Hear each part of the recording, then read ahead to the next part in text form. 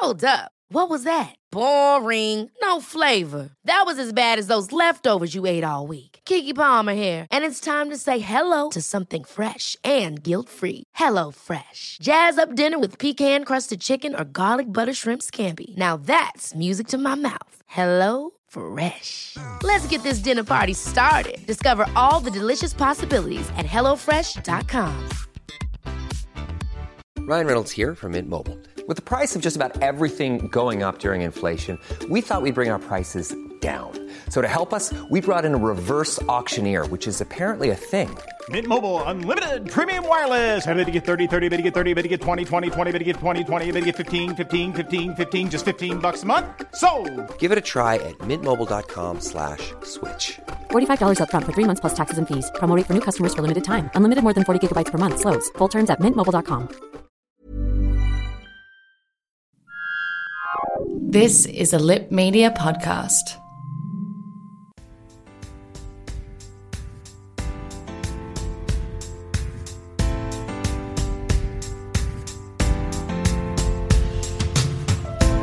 Excuse me, I have something to say.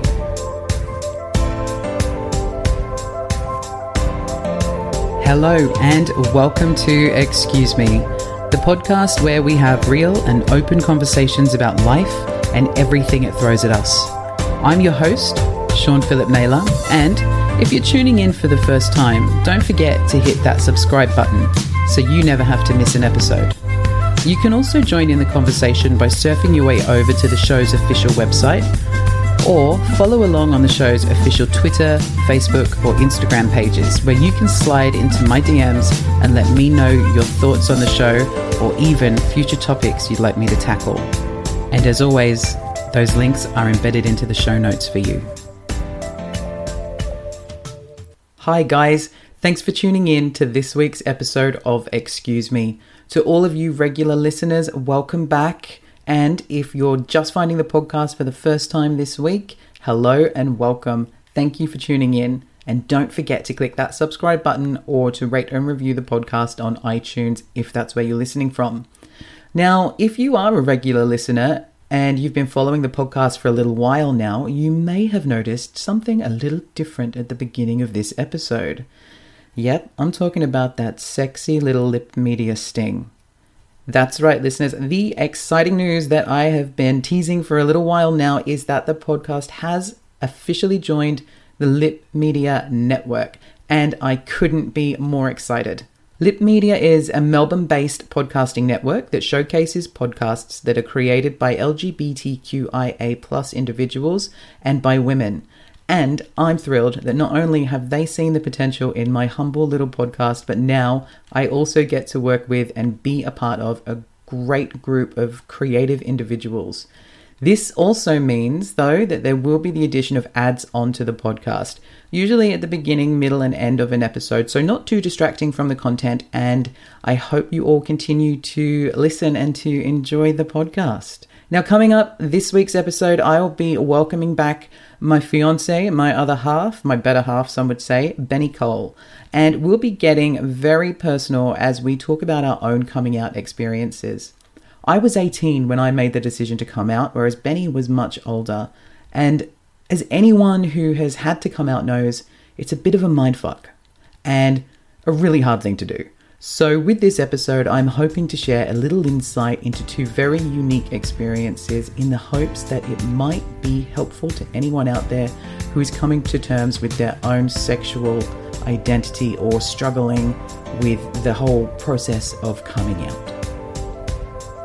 Hi Benny, thanks for making another appearance on the podcast, and thank you for having this conversation with me. I know that it's not necessarily the easiest of conversations to put out there into the world. Thanks for having me back. It's not going to be easy, but it's going to be important. It is important, and as you know, it's a topic that I've wanted to discuss on the podcast for a long time, and it's one that I wanted to do very early on in the piece, but there's a few sensitive things that might come up during the conversation, and you quite rightfully had to have a conversation with a couple of people first just so to give them the heads up that, you know, it might be a bit sensitive, and if they do listen to it, they need to bear that in mind. Now, the thing with this particular topic, which is coming out, is that it's always so incredibly unique to the individual. And a lot of the time, people can, I guess, they can kind of make it about them when that's not really the case. And with the person who is coming out, you always go through 110 different scenarios about how's this person going to react. Or I know for me, when I was 17, 18, trying to make that decision to come out, once I kind of was like, okay, fuck it, I'm going to have to do this, I was so concerned about the way my mum would handle it. Like, my mum, she's very lovely, she's very supportive, she's very caring, and she's a wonderful human being. But even with that in mind, I was always still terrified that she was just going to kick me out the house and I would have nowhere to go. I remember doing mental checklists. I would go through my whole family. I'd start with the grandparents because I thought they would probably find it difficult to understand. And then parents, and then siblings, and then cousins, and then best friends, and all the people in my life. And I would go through every scenario. I gotta say, I got most of them right. Well, that's good. Some of them I was way off. I think I was really lucky. And I don't know if it is partly living in England when I was at that age, when I was coming out. It's very different culture over there than it is here. And I found there were certain people it was really easy to have the conversation with. Like, for example, one of the very first people I ever told that I was gay was my cousin, Kirsty, who I was incredibly close with at the time. And it was really like a nothing thing for her. And she knew me better than anyone. And it was very much like, you know, I was building up and building up and building up to it. And I was like inside, internally, I was losing my shit going, oh my God, she's going to hate me. She's going to hate me. Bearing in mind, this is the same girl that she and I used to get together and watch Will and Grace every week. Like, what in hindsight, you kind of like, what was I afraid of? But you never know how someone is going to react to that piece of information. Agreed. I remember when I was a teenager, probably a younger teenager, and my parents, my mother and stepfather would be sitting there and they never watched good TV. It was always ABC and followed by the 7:30 report. So, you know, we never watched mainstream television. But I do remember very, very clearly knowing that there was something a little bit different about me. And then on the news, there was this thing called a Mardi Gras. Yay! And I distinctly remember my mother saying, fucking poofters. Yeah, there was always that kind of language back in the day, and it always made it tricky to have these conversations. In the podcast episode that I did with Paul Mitzi from the Swapcast podcast, we touched on, you know, at the time when I was coming out, there was Coronation Street, my mum's favourite soap opera back in the day. They were doing that TV channel's very first ever on-screen kiss. And I was like, okay, this is, you know, I don't even want to watch this. And I stood outside the door and I heard my mum and my sister making squeamish noises. And I mean, you know, my mum and my sister, like that, they don't care. But it was the first time that it had been on TV and it was just so weird. And then as somebody who was trying to come to terms with their sexuality and hearing the people you love have that response, you kind of go two steps back and you're like, oh, fuck, I can't. It's not very encouraging, is it? It's really not. And you know what? They didn't mean to. No, of course not. Like, if they knew that there was something going on and they were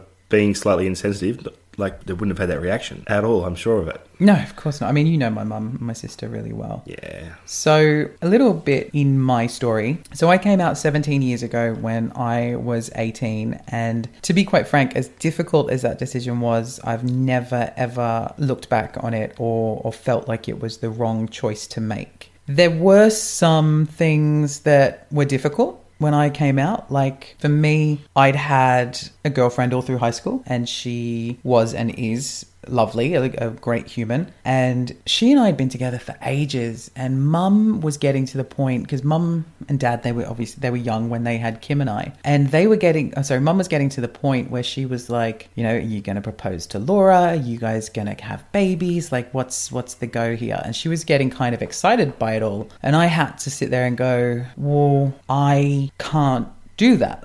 Internally, I was like, I can't have babies with Laura. I can't do this to her because that's not, in my head, I was like, well, that's not right. It's not right to do that. Then it wasn't that I didn't love her. I did love her, but was I in love with her back then? But this time, probably not. I kind of ended up looking at me leaving school as a time for me to leave all of that behind. So, any sort of bullying, like I hated school. And so for me, leaving school, it was this big turning point in my life. And I really I ended up suddenly being out, and wouldn't say proud. I wasn't overly proud at that point, but it was really difficult to come out knowing that Laura would be there going, was it me? Did I do this? Because there was hardly anyone that was gay in my school, or, nobody identified that way. There's always one boy who was just so fucking confident and queer, and you're like, I hate you. But I see what you're doing, and, I wish I could be that brave. There were some gayish people in our school that, you could sit back and go, probably going to be a lesbian or a gay man. But no one was really out. No one was waving the flag and saying, this is me, this is who I am. Neither was there anybody that we knew. Neither was there anybody that was in our family. Like, it was so isolating. I really got bullied in high school. And I don't know, I guess I wasn't very feminine, but who knows? Maybe there was some telltale signs for people. I don't know. I had a couple of incidents. One of them was, I was,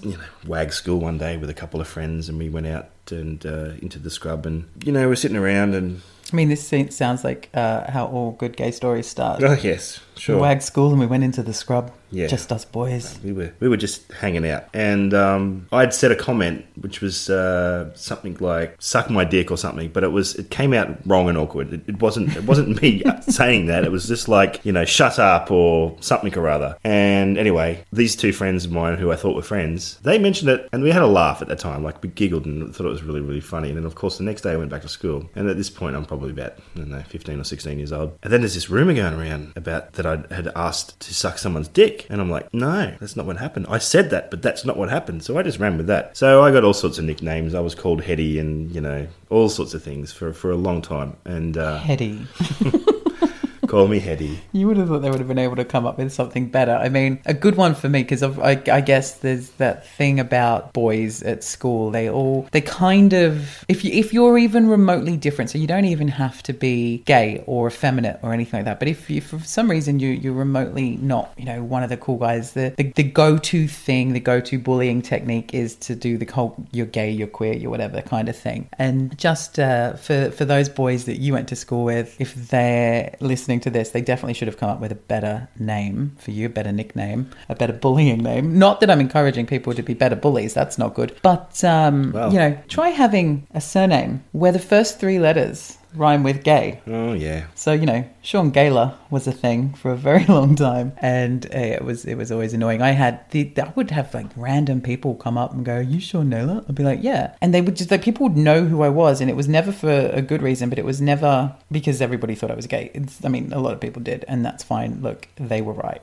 Who cares? But I was one of those people at school where I didn't really know that many people. I didn't have that much to do with a lot of people, but everybody seemed to know who I was. Speaking of greater bullying, there was another one that happened to me. Ooh. I mean, these are just things that happened to me basically before I even left school. Like, one of my closest friends, so I thought, we grew up together from like 1987 up through to the mid-90s, right? And we had a falling out. It was over a girl, funny enough. And this individual, who I won't name, went down to an AFL oval on a main road, and with some sump oil, spelt out in very large letters for everyone to see, Ben Cole is gay. Can you imagine what I thought when I drove over the hill that day and I looked across and there's my name? You were like, who's this other Ben Cole? Who's this other guy? Who is this other dude? But that was devastating, Yeah, no, that would have been these awful. Things were like, anyway, these things were just, like, the consequences were, for me, so severe about coming out because there was so much hate. I was being bullied and victimised, and that's so unfair, Anyway, skip forward a few years. About 21, I thought, this is probably the time. And then I met a girl, fell in love, and then fell pregnant. And so then I had two decisions to make. Number one, I could come clean and say, look, this is who I am, and that would have made things very difficult, I felt at the time. So the other decision was, well, do I do the right thing? Do I continue to be a loving partner and, keep a lid on this and be a great father and do all the things that a man should do, because that's how I was conditioned to do it. And so I did it. And then It's I funny that suppressed you it. should say do the right thing, because to me, and knowing everything that I know about you and just the way the world is right now, the right thing to do would have been to come out and to honor that and to live that. But back then, so we're talking like 20 years ago, back then, and particularly in Australia, which is much, how much I love this country, but Australia is behind a lot of other places in the world socially. The right thing to do is that society conditions you the right thing to do. It's like my parents, they got married really young, and it was because my mama got pregnant, and my dad was like, well, I guess we better get married then. And that's not the right thing to do. And, they loved each other, and they ended up, they had me, which is wonderful for everyone. It's interesting that you say that it wasn't the right thing to do, but back then it probably was. In hindsight, with it back and go, was it the right thing to do, or was it the right thing for you to do at the time? At the time, it was the right thing for me to do. Yeah, but just because was it the right thing to do? Here's the question, by you, or was it the right thing to do for someone else? Oh no, this was never. No, my whole coming out experience was never about me. It was never about me. It was always putting all these people around me. Here I was with a girl who was pregnant, and it was about her. It was about the baby. It wasn't about my feelings. It was about me doing, air quotes, the right thing. I had several moments throughout my life. Once we'd separated, and I think the kids were 4 and 6 at the time. So we were married for 7 years. And then we separated, and then I thought, well, maybe this is the time to do it. But just before that, my little brother, Andy, he was really ill. He had a very severe mental illness, and it was a good 4 or 5 years of absolute heartbreak for me and my ex-wife. Everybody.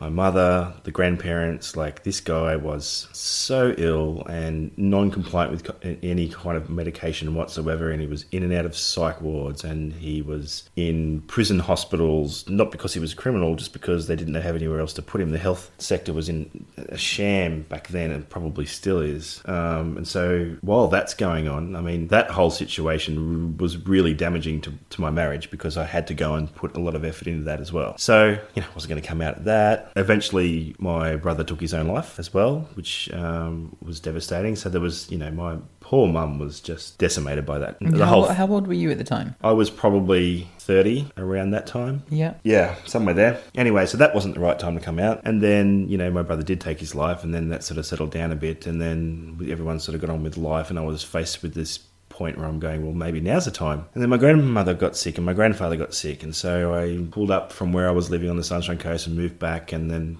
over a period of 2 years that sort of unfolded, and then there was all sorts of troubles, and so there was just never a time for me where I could just go and say, fuck everybody else, this is about me. It's not in my nature to do that. I just had to worry about everybody else, because I actually really totally believed, right, that for me to come out would be so detrimental to my grandparents. Well, I remember when I came out, and one of the very first things that was said to me by family members, loving family members who are, so supportive and just so on my side all the time, was don't tell your grandparents, because, and it was, the reasoning is they're from a different generation. They won't get it. They won't understand. And then I ended up moving back to Australia, and while I was living out here, my auntie was going through a rough patch, and she ended up letting slip that I was gay. And I think it was to take the focus off of herself. And I remember my mum calling me, and she was like, Nan and Granddad have found out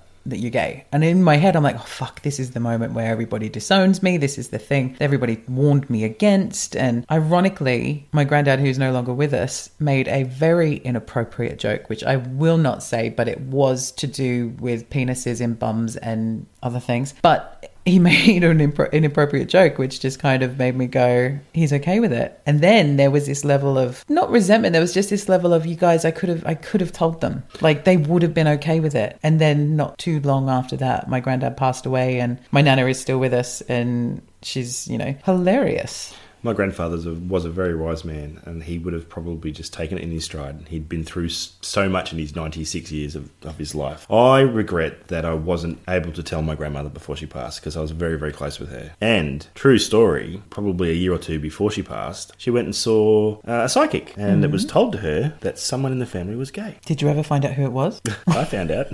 Unfortunately, she didn't. I just had to keep my mouth shut at that particular point, because it was just everyone was going through stuff. See, that's it. Like, when I was coming out, I always felt like there was never a right time to do it. And it got to a point where I just felt suffocated. I felt so suffocated by all the people at school, everybody else. Like, I was watching people on TV living their happy little gay lives, and I was like, I should be able to do that. And I got to this one point where I'd kind of dipped my toe in a little bit, and I told my cousin Kirsty, I told a couple of friends, and I'd been given a fair bit of support. And then it was my cousin Natalie's 18th birthday. So I would have already been 18 at this point, because I think Nat's birthday's in the October and I'm in the August. And she had a half brother who was going to be there. His name was Sasha, and he is gay. And I remember finding out that he was going, and I was like, because I knew no gay people, especially no sort of slightly older gay people. And I was like, okay, well, I can go and I'll corner Sasha and just be like, what do I do? Like, I'm going to need some help here. I don't know what I'm doing. Ironically, eventually I did corner Sasha, and we were standing by the entrance to the men's room of all the places. And I said to him that I was gay, and I didn't know how to tell anyone. And he was like, oh, Sean, he was like, I knew you were gay when you were a baby. Like, he was like, you were just, there's something about you, like, you're gay. Full of glitter. Full of glitter. It might have been the time that I put my pajama pants on my head and pretended it was long hair. This is why I have long hair now. I did that too. Did you too? Oh, cutie. But he was like, I've always known. And he was like, your mum's the coolest person. Like, she's not going to have a problem. And then my uncle came out to actually use the toilet, and I was mortified. I was like, oh no. Oh no, he heard. I was like, oh no. And then I was like, well, I'm going to have to say something. And then it became this whole thing where, like, my Uncle Colin found out, and he was lovely. He was like, you have to tell your mum. He's like, you can't let anyone else tell her. You need to tell her. And weeks and weeks and weeks went past, and then my poor mum was sick. I think she had the flu or something, and she was in bed. And I was like in my bedroom, all full of teenage angst, pacing my tiny box room, because, English houses. And I was like, what am I going to do? What am I going to do? I have to say something. I have to do it. If I don't do it now, I won't do it at all. And so this was weeks, like this, from Nat's birthday to when I did it, this was weeks. And it was literally all I could think about. I would go to work and I would be thinking about, how am I going to do this? Am I going to be kicked out? Am I going to be left homeless? Like, am I going to have to, like, where am I going to go? And I ended up knocking on my mum's bedroom door. I was like, Mum, I need to tell you something. And she was like, okay. She comes out in a robe, and she's got, she looks like a hot mess. And I'm like, Mum, I have to tell you this. If I don't tell you this now, I probably never will. And she was like, what is it? And she was so sick, bless her. And I didn't even go, I'm gay. I was like, I'll ease her in. And I was like, well, you know how I find women attractive? And she's like, yes. I'm like, I also find men attractive. And she was like, okay. And then she was obviously processing, and she gave me a cuddle, and then she went to bed. And nothing was sort of said of it. And I was in my bedroom. I was like, what's happening? Like, what? Shall I pack a bag now? Yeah, like, I better get my things.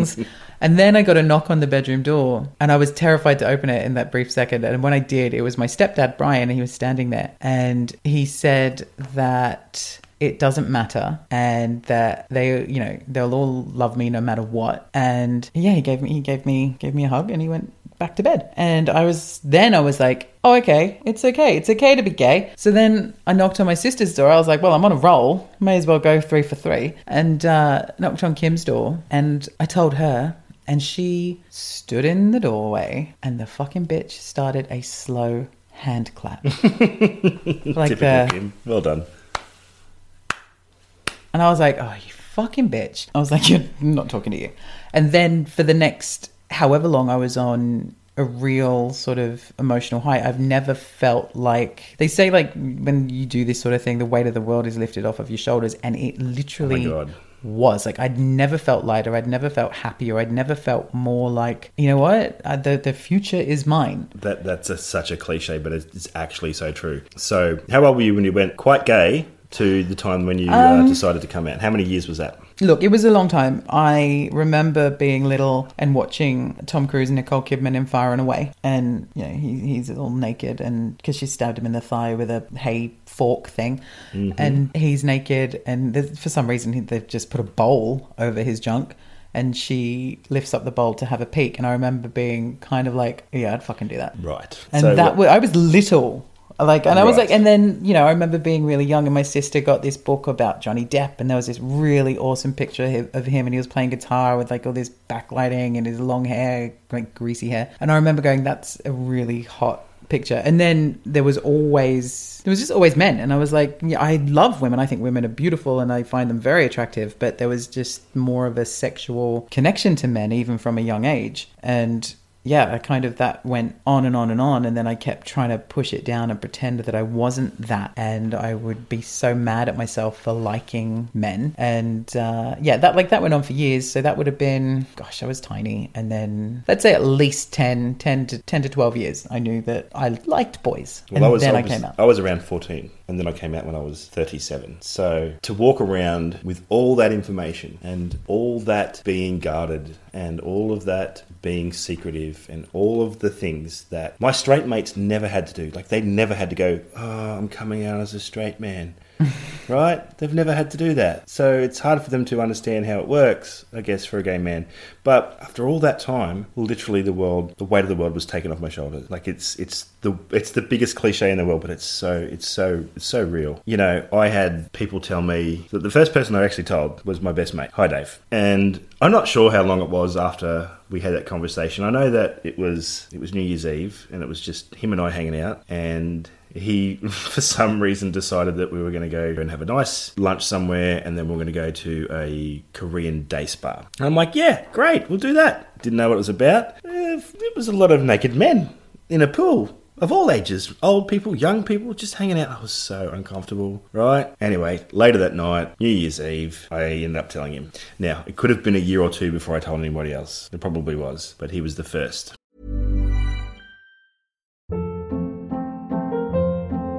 Hold up. What was that? Boring. No flavor. That was as bad as those leftovers you ate all week. Keke Palmer here, and it's time to say hello to something fresh and guilt-free. Hello Fresh. Jazz up dinner with pecan-crusted chicken or garlic butter shrimp scampi. Now that's music to my mouth. Hello Fresh. Let's get this dinner party started. Discover all the delicious possibilities at hellofresh.com. Hey, it's Ryan Reynolds, and I'm here with Keith, co-star of my upcoming film, If, only in theaters May 17th. Do you want to tell people the big news? All right, I'll do it. Sign up now and you'll get unlimited for $15 a month and 6 months of Paramount Plus Essential Plan on us. MintMobile.com/switch. Upfront payment of $45 equivalent to $15 per month. Unlimited over 40 gigabytes per month. Face lower speeds. Videos at 480p. Active Mint customers by 531.24 get 6 months of Paramount Plus Essential Plan. Auto renews after 6 months. Offer ends May 31st, 2024. Separate Paramount Plus registration required. Terms and conditions apply if rated PG. Well, when we very first met, you were still in the closet to the most part, I think. I remember us having a conversation. I think you told me that your best friend knew and your mum knew at that point. And I remember having a conversation with you one night when things started to get kind of serious between us, in which I said to you that you needed to really start thinking about your future and what, you know, possibly coming out, because at this point I'd already been out and on my own little journey for a real long time, and I wanted to be with you, but I was not willing to go back in the closet for you or anyone, or to be introduced. Like, the worst thing I can think of is to be introduced to somebody as, oh, this is my friend. That's always been something I've always like, no, don't ever introduce anyone as your friend if we're not friends. Well, that was a condition of us dating and moving forward. Well, it was basically me saying, I believe there was 2 conditions, wasn't there? No, there were 3. Oh, there were 3 conditions. So it wasn't, I don't want to say that this is a condition to us dating, because it wasn't. It was basically me saying, if we want to get serious, then you need to get serious about being honest to the world. And the timing was right. And so, you know, that little push that you gave me, or that big push, that threat that you made, it's the best thing that has ever happened to me. Well, you're to welcome. a degree. But it was never a threat. It was really just like, if you want me, I'm not going to be less than for anyone. And that's right. And that inspired me to want to be able to do it. What were the other two conditions? I was not registered to vote here in Australia, and you were like, I can't date somebody who's not registered to vote. And you didn't have a passport, and I was like, well, I'm not dating somebody who's not worldly and doesn't have a passport, because there's a whole fucking world that in 2020 you cannot go After and see. all that, I had to come out. What an inconvenience it was. But it was great. It's funny how I look at my life now, and I've got the pre coming out and the post coming out. I'm sorry, the pre-cum what? I'm not gonna. You better edit that out. Nope. So you've got the pre-coming out. You've got the post coming out. I'm just saying that was a distinct... And then do you sleep? And there was just a distinct line. And do you remember when you were just saying earlier about, was it a cousin or a step cousin or something, and they said, oh, your mum's really cool, she'll be okay with it? Yeah, Sasha. So I had a similar experience, because my mum is an old hippie, right? She used to always talk about how, she would, I had these people that I used to work for, and they were so gay, and then I worked with these people, and that was probably the only conversations about gay people that we'd ever had. But typically, someone that was born in the 50s and grew up in the 60s and 70s, right? Yeah. They should be okay with free love and love who you want and all that sort of stuff. Well, you would think, but not always the case. No, and everyone's like, your mum's going to be great. And then I told her, and it was a real problem for her. Why was it a problem? The problem wasn't the fact that I was gay. The problem that she had was that I had never told her. We got to a point where she goes, you can't tell Poppy, her husband, you can't tell him. Like, you just can't. You just, like, I don't know how he's going to react. Like, he was always very homophobic. A softer-hearted guy, but always homophobic. I think one of the things that turned it around, which gave me a bit of courage to be able to say to Mum and to Poppy that, it was going to be okay, is we got invited to a wedding. And it was two ladies getting married. And that was the first, and we all went together. They were colleagues of ours. So we all sort of worked in the same circle. And we went to this wedding, and I remember going there, we were all like, don't know how this is going to go with old Mum and Poppy, but they had the best day, and they just loved it and thought it was really, really good. And I even contacted one of those ladies a little while ago and said, you're a real inspiration. That was really, really good and so brave of you, because you know what, those girls got married before it was legal to do so in Australia. And so I've thanked them both for having the courage to do that, because it really, really inspired me to be able to make changes in my life. So anyway, sat down, spoke to Mum. And I've got to say, I've been out now for, 7 years-ish? 6 or 7 years? 6 or 7 years. Poor old Mumsy, she has just come to terms with it. It's funny, because I remember the first time I met your mum, one of the things that she said to me was that I came out when I was 18, so my life would have been much easier than yours and hers. Right. And I remember being really offended by that. And I was like, well, just because I came out when I was 18, that didn't make it easier. Like, it was still a traumatic and problematic experience to go through, because not one coming out is easier than the next. I don't think so. I think, you might have different people and different support networks. And I think for the generations that are coming of age now, it's the world is probably a little bit softer if you're talking mainstream. But, and there's more queer people represented on TV and movies than ever before, which is wonderful, but it's never easy for someone to come out, and every experience is different. So I remember when she said that to me, I was really upset, because it really devalued my experience. And it really just was like, well, you've had it easy. And it's like, no, I haven't. I have not had it easy. You don't know. Get back in your box, and we'll discuss this later.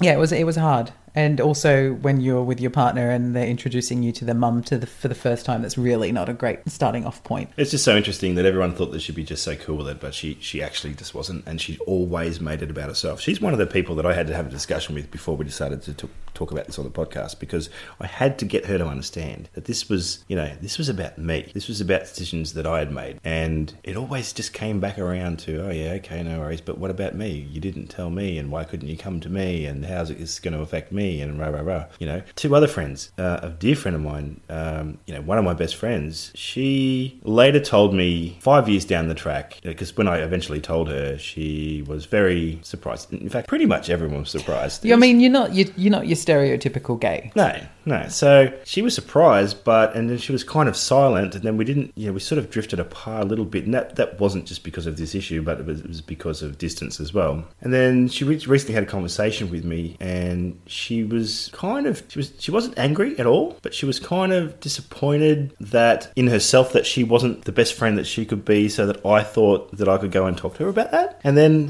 her partner said, you know what, it must have been a heavy conversation because, and I don't know her partner very, very well. I've only met him a few times, but he turned around and went, this is not about you. This is about him. Have a think about how hard it was been for him. So when that conversation happened, she then came and had that conversation with me, and we understand each other a little bit better now. But that was just a surprising thing. And, I don't hold that against her at all by any means. I just think it's really interesting, not so much, not just for the person that's changing their life and coming out, but also the people that are around them. There is that person, you do have that level of people who they, I guess, consider themselves like the best friend and the most supportive friend. And it can be hard sometimes for somebody to go, oh, why on earth did they not think they could tell me? Like, look at me, I'm an amazing human and I love everyone and equal rights and all of this business, but why did they not tell me? And your friend's partner was right. They couldn't tell you because it wasn't about you. It was about them, and it's their journey, and it's their journey to coming out and to identifying in a way that they're comfortable with and being able to be comfortable in themselves. My actual coming out was it wasn't easy, of course. However, I have to say it was much easier than I thought it was going to be in the long run. The surprise, isn't it? That's the surprise. Absolutely. Because once you feel that weight of the world coming off your shoulders, it really propels you forward. Yes, I mean, you went into every shop and spoke to every person that would listen, and at any chance you got, you were coming out left, right, and centre. Well, it's a real sport, but isn't it funny that we actually never ever stop coming out? Never ever. Again, one thing that people in the queer community have this tag on them: if you're a straight person, you don't have to go to work and tell them you're straight. You don't have to have an awkward conversation about your girlfriend or your boyfriend. I just love when you go to the shops, or there's a little health food shop around the corner from my house, and I was in there a few weeks, probably months back, and I was like, they asked if I had an account with them, and I was like, no, but my partner does. And they're like, what's her name? And I'm like, Benny.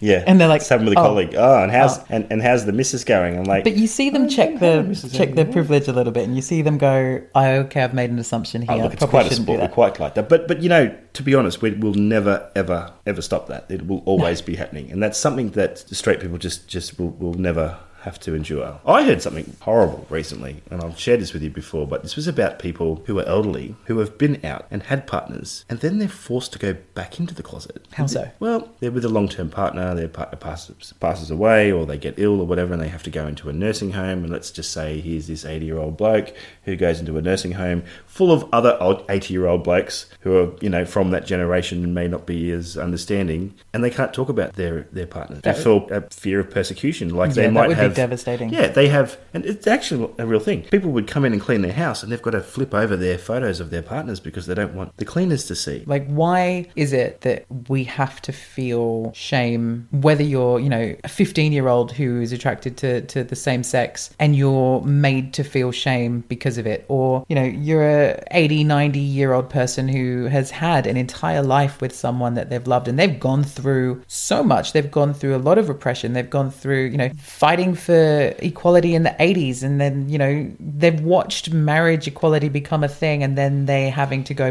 back in the closet. It's devastating. There needs to be more aged care facilities for people who identify as not straight. Yeah, and they're starting to become a thing.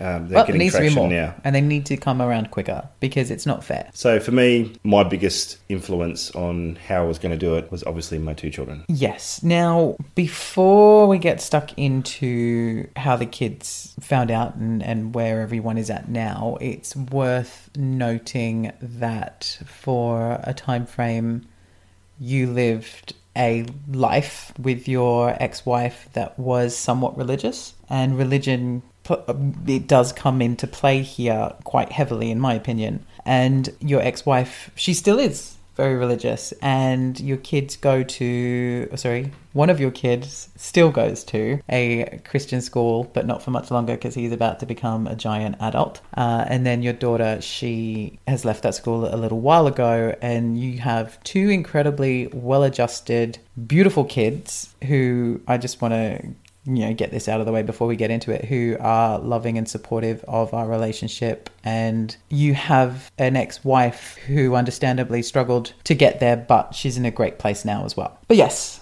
coming out, for you, it was one of the biggest parts of coming out was having to have these conversations with your kids.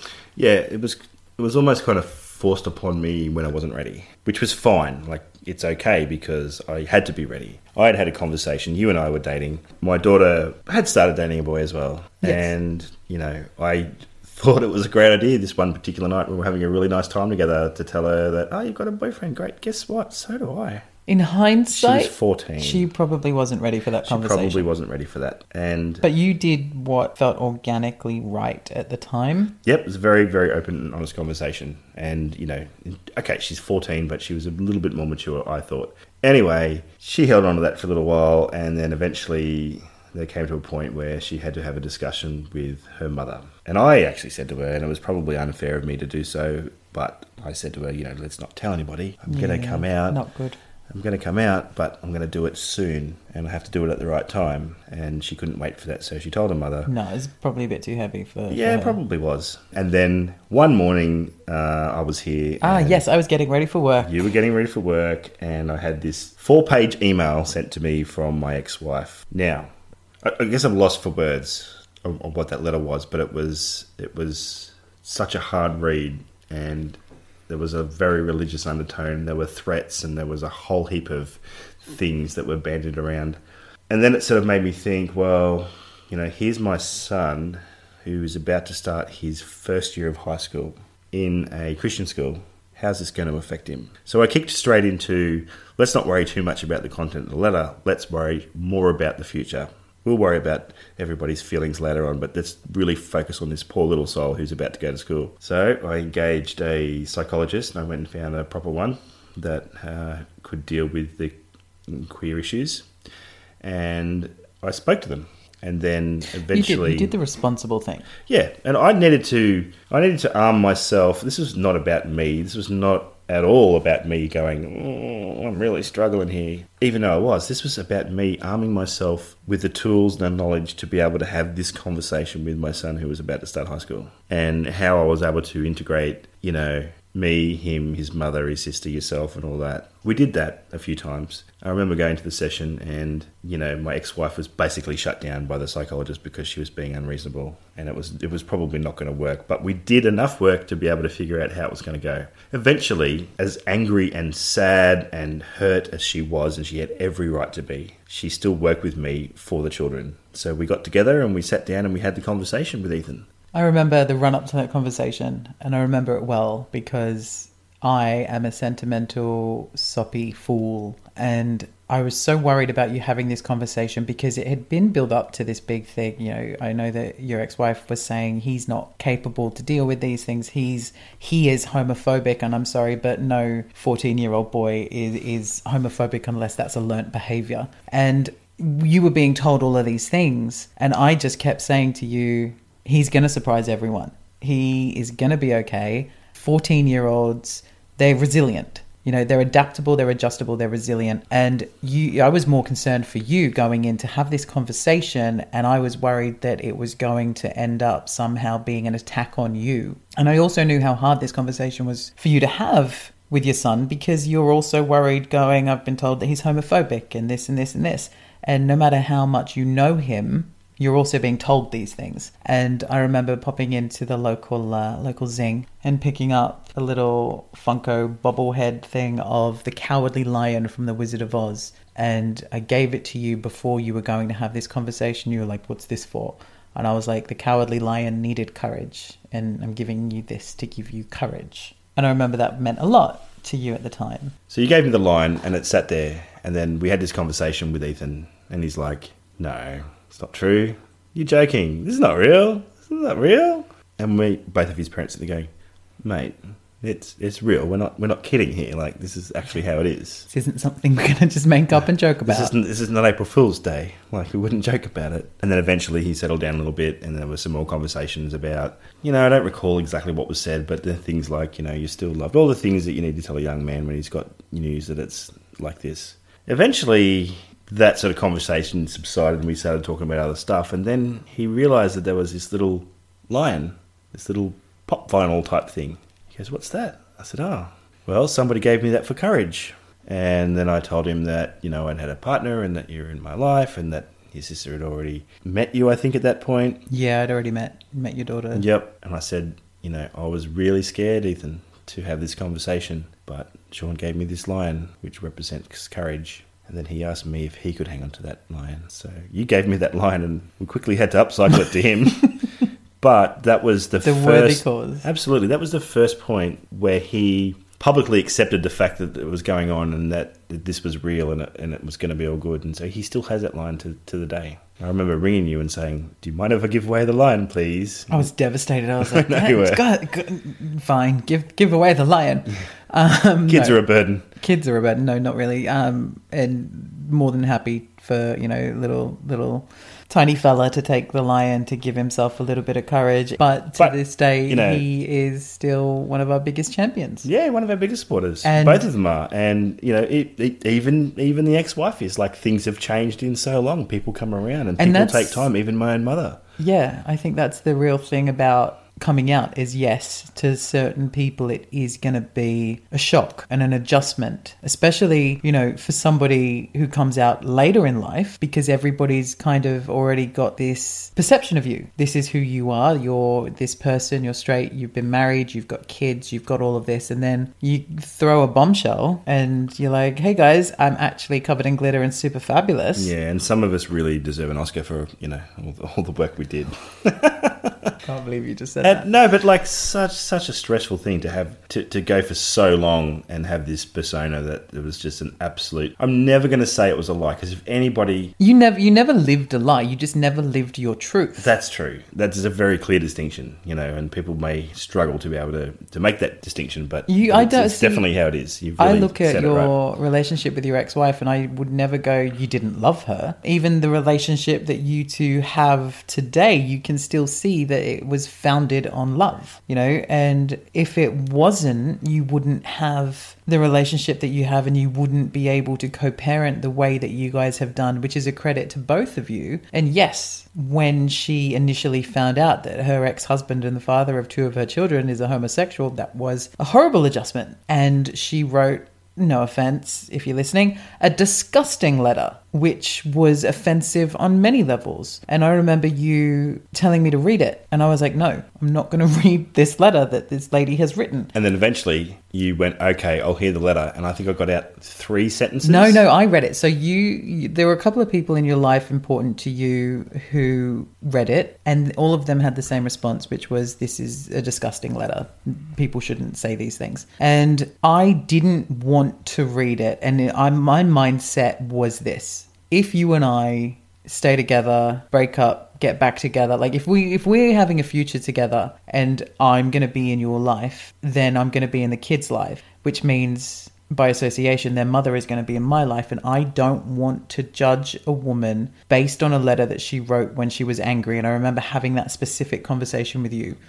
And I think, hindsight is a wonderful thing. And I'm sure she doesn't remember everything that was in that letter. Yeah. Absolutely.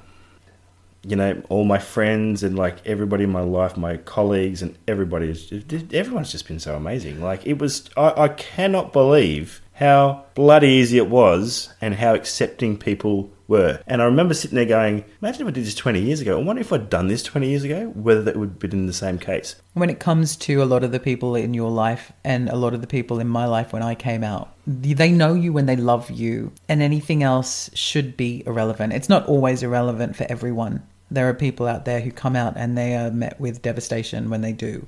And I think for us, we've been really lucky. And for a lot of people out there, they are really lucky that they come out and their families are just loving and supportive families who go, okay, well, yep, this is you. We'll love you no matter what. Can we talk a little bit about internalized homophobia and shame? Go on. Because this was something that I didn't realise was a thing. But like gay pride to me was like, oh, I'll get out in the streets and dance around and do all these bits and pieces. And I haven't really understood what gay pride is until the last couple of years, where, you know, we are different and we are queer and we're here and we're out and we're proud. It's really important to be able to celebrate that, because we weren't able to celebrate that before, because we had this internalized homophobia within ourselves, even as homosexuals, that was programmed into us. And that's absolutely devastating to people. I think that's a really important thing to talk about, is that it's sort of programmed into you. I guess being kids of the 80s and 90s, you know, probably it's just how it was. And I also believe, knowing full well that I have many staff that I've worked with in the last few years that are teenagers, it's not programmed into them. Like, it's just not. No, and I remember being... And I'm only talking generally. Yeah, I remember... Yeah, of course, generally, because for some people it is programmed into them. But I remember being young and going, one day, this isn't going to matter so much. And I enjoy that, you know, look at your kids, right? They went to a Christian school.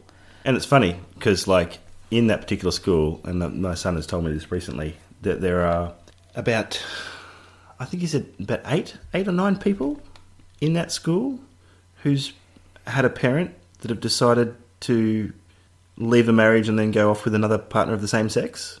Like, back then, there was only one or two, but now it's rife.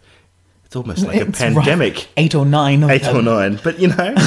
So it's just one of those things that happens now, and the kids these days, it's just part of life, I guess. So I'm really, really hoping that inbuilt, internalized homophobia is much less than it ever has been. Because I think the next generation will be much more accepting, and that's a really great thing. Now, can we celebrate all the really wonderful things from the other side of coming out? Because we've spoken a lot about the lead up to it, and we've spoken a lot about the barriers, but like, let's go into how good it is now. So I'm really proud of all the people that I've dragged along on this journey of mine. This coming out journey, because they've all been so wonderful. You know, all of my mates, all of my family, everyone's just been so accepting, and it's just like not even a big deal. And it was really such a stressor to be able to sit back. You tormented yourself for years. Many, many years. And, you know, and I'd always put everybody else in my family first, because we'd been through some serious shit, you know. And then when I finally got to putting myself first, they all came to the party.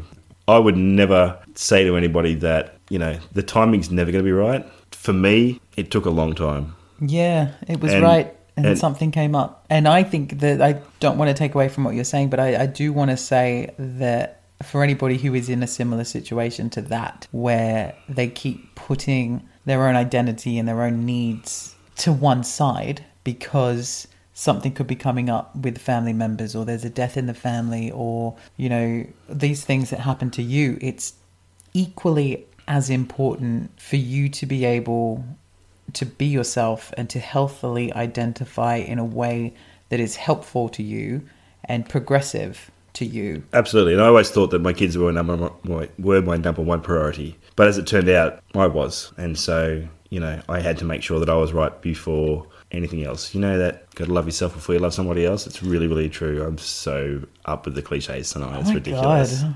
Your fabulous Textbook. self is showing. Thank you so much. You're so not new gay anymore.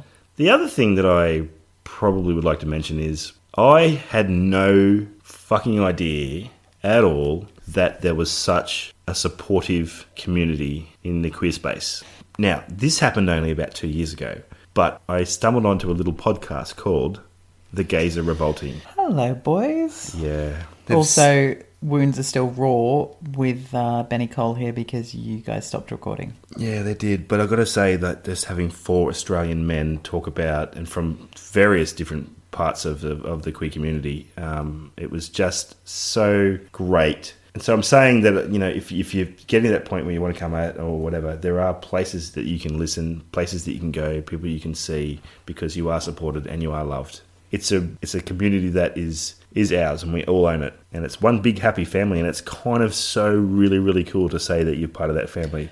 As I said earlier, like, I left school behind, and I feel like to a degree I left a life behind when I came out, because I was running forward and I wasn't looking back. And all of those incredible people that I've met over the years, I'm still friends with, even down to patrons of the clubs and the bars that I used to work in. I still have regular conversations with a lot of them through Facebook and other avenues. And they really are just the most beautiful community of people. And I wouldn't change my story for the world.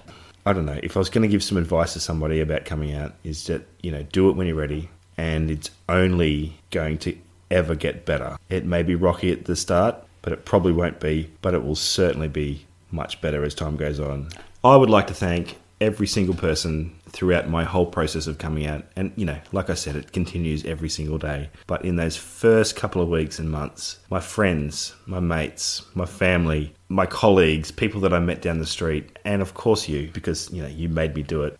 Right, I had a knife to your throat. You did, but you will come out and be my wife. No, honestly, if I hadn't have had you there standing beside me holding my hand, it would have been much darker and probably not a most positive thing, because there were times where I'd be sitting there crying my eyes out and you'd be like, well, this is a really positive thing, and I couldn't see it, but you made me see it. So I really thank you and everybody else for that whole thing, because it was great. Special mention to my 2 kids. Hey kids. Hey kids. Yes, my advice is somewhat similar. If you are struggling with your identity, your sexual identity, your gender identity, however you wish to identify, it's so important to your health and your mental health that you find a way to deal with that. You find a way to cope with it, and you find a way to accept yourself, because once you accept yourself, other people will come on board, and it's not as scary and it's not as dark as it might feel right now. So well said. Jump in. The water is great, and we are here, and we are your rainbow family, and we love you, and we can't wait to have you on board. So guys, that's a wrap on this week's episode of Excuse Me, and the first episode to be featured on Lipp Media. I hope you guys really enjoyed the conversation that Benny and I had, and I hope there was something in there that you could take away from it. If you are struggling with coming out, there are some helpful helplines which I have embedded into the show notes for you guys if you need someone to talk to. There are plenty of people out there willing and ready to listen to you. Big thanks again to Benny for sharing his very personal story with the world today. It's a huge, huge thing and a very brave thing for anyone to do. So thank you, Benny, for that. To you guys and listeners, if you want to get in touch with me, remember that you can send me a DM through Instagram at excuseme_pod, or you can get in touch with me at the official website, excusemeihavesomethingtosay.com. But until next time, stay safe, be kind to yourself, and I'll see you next time.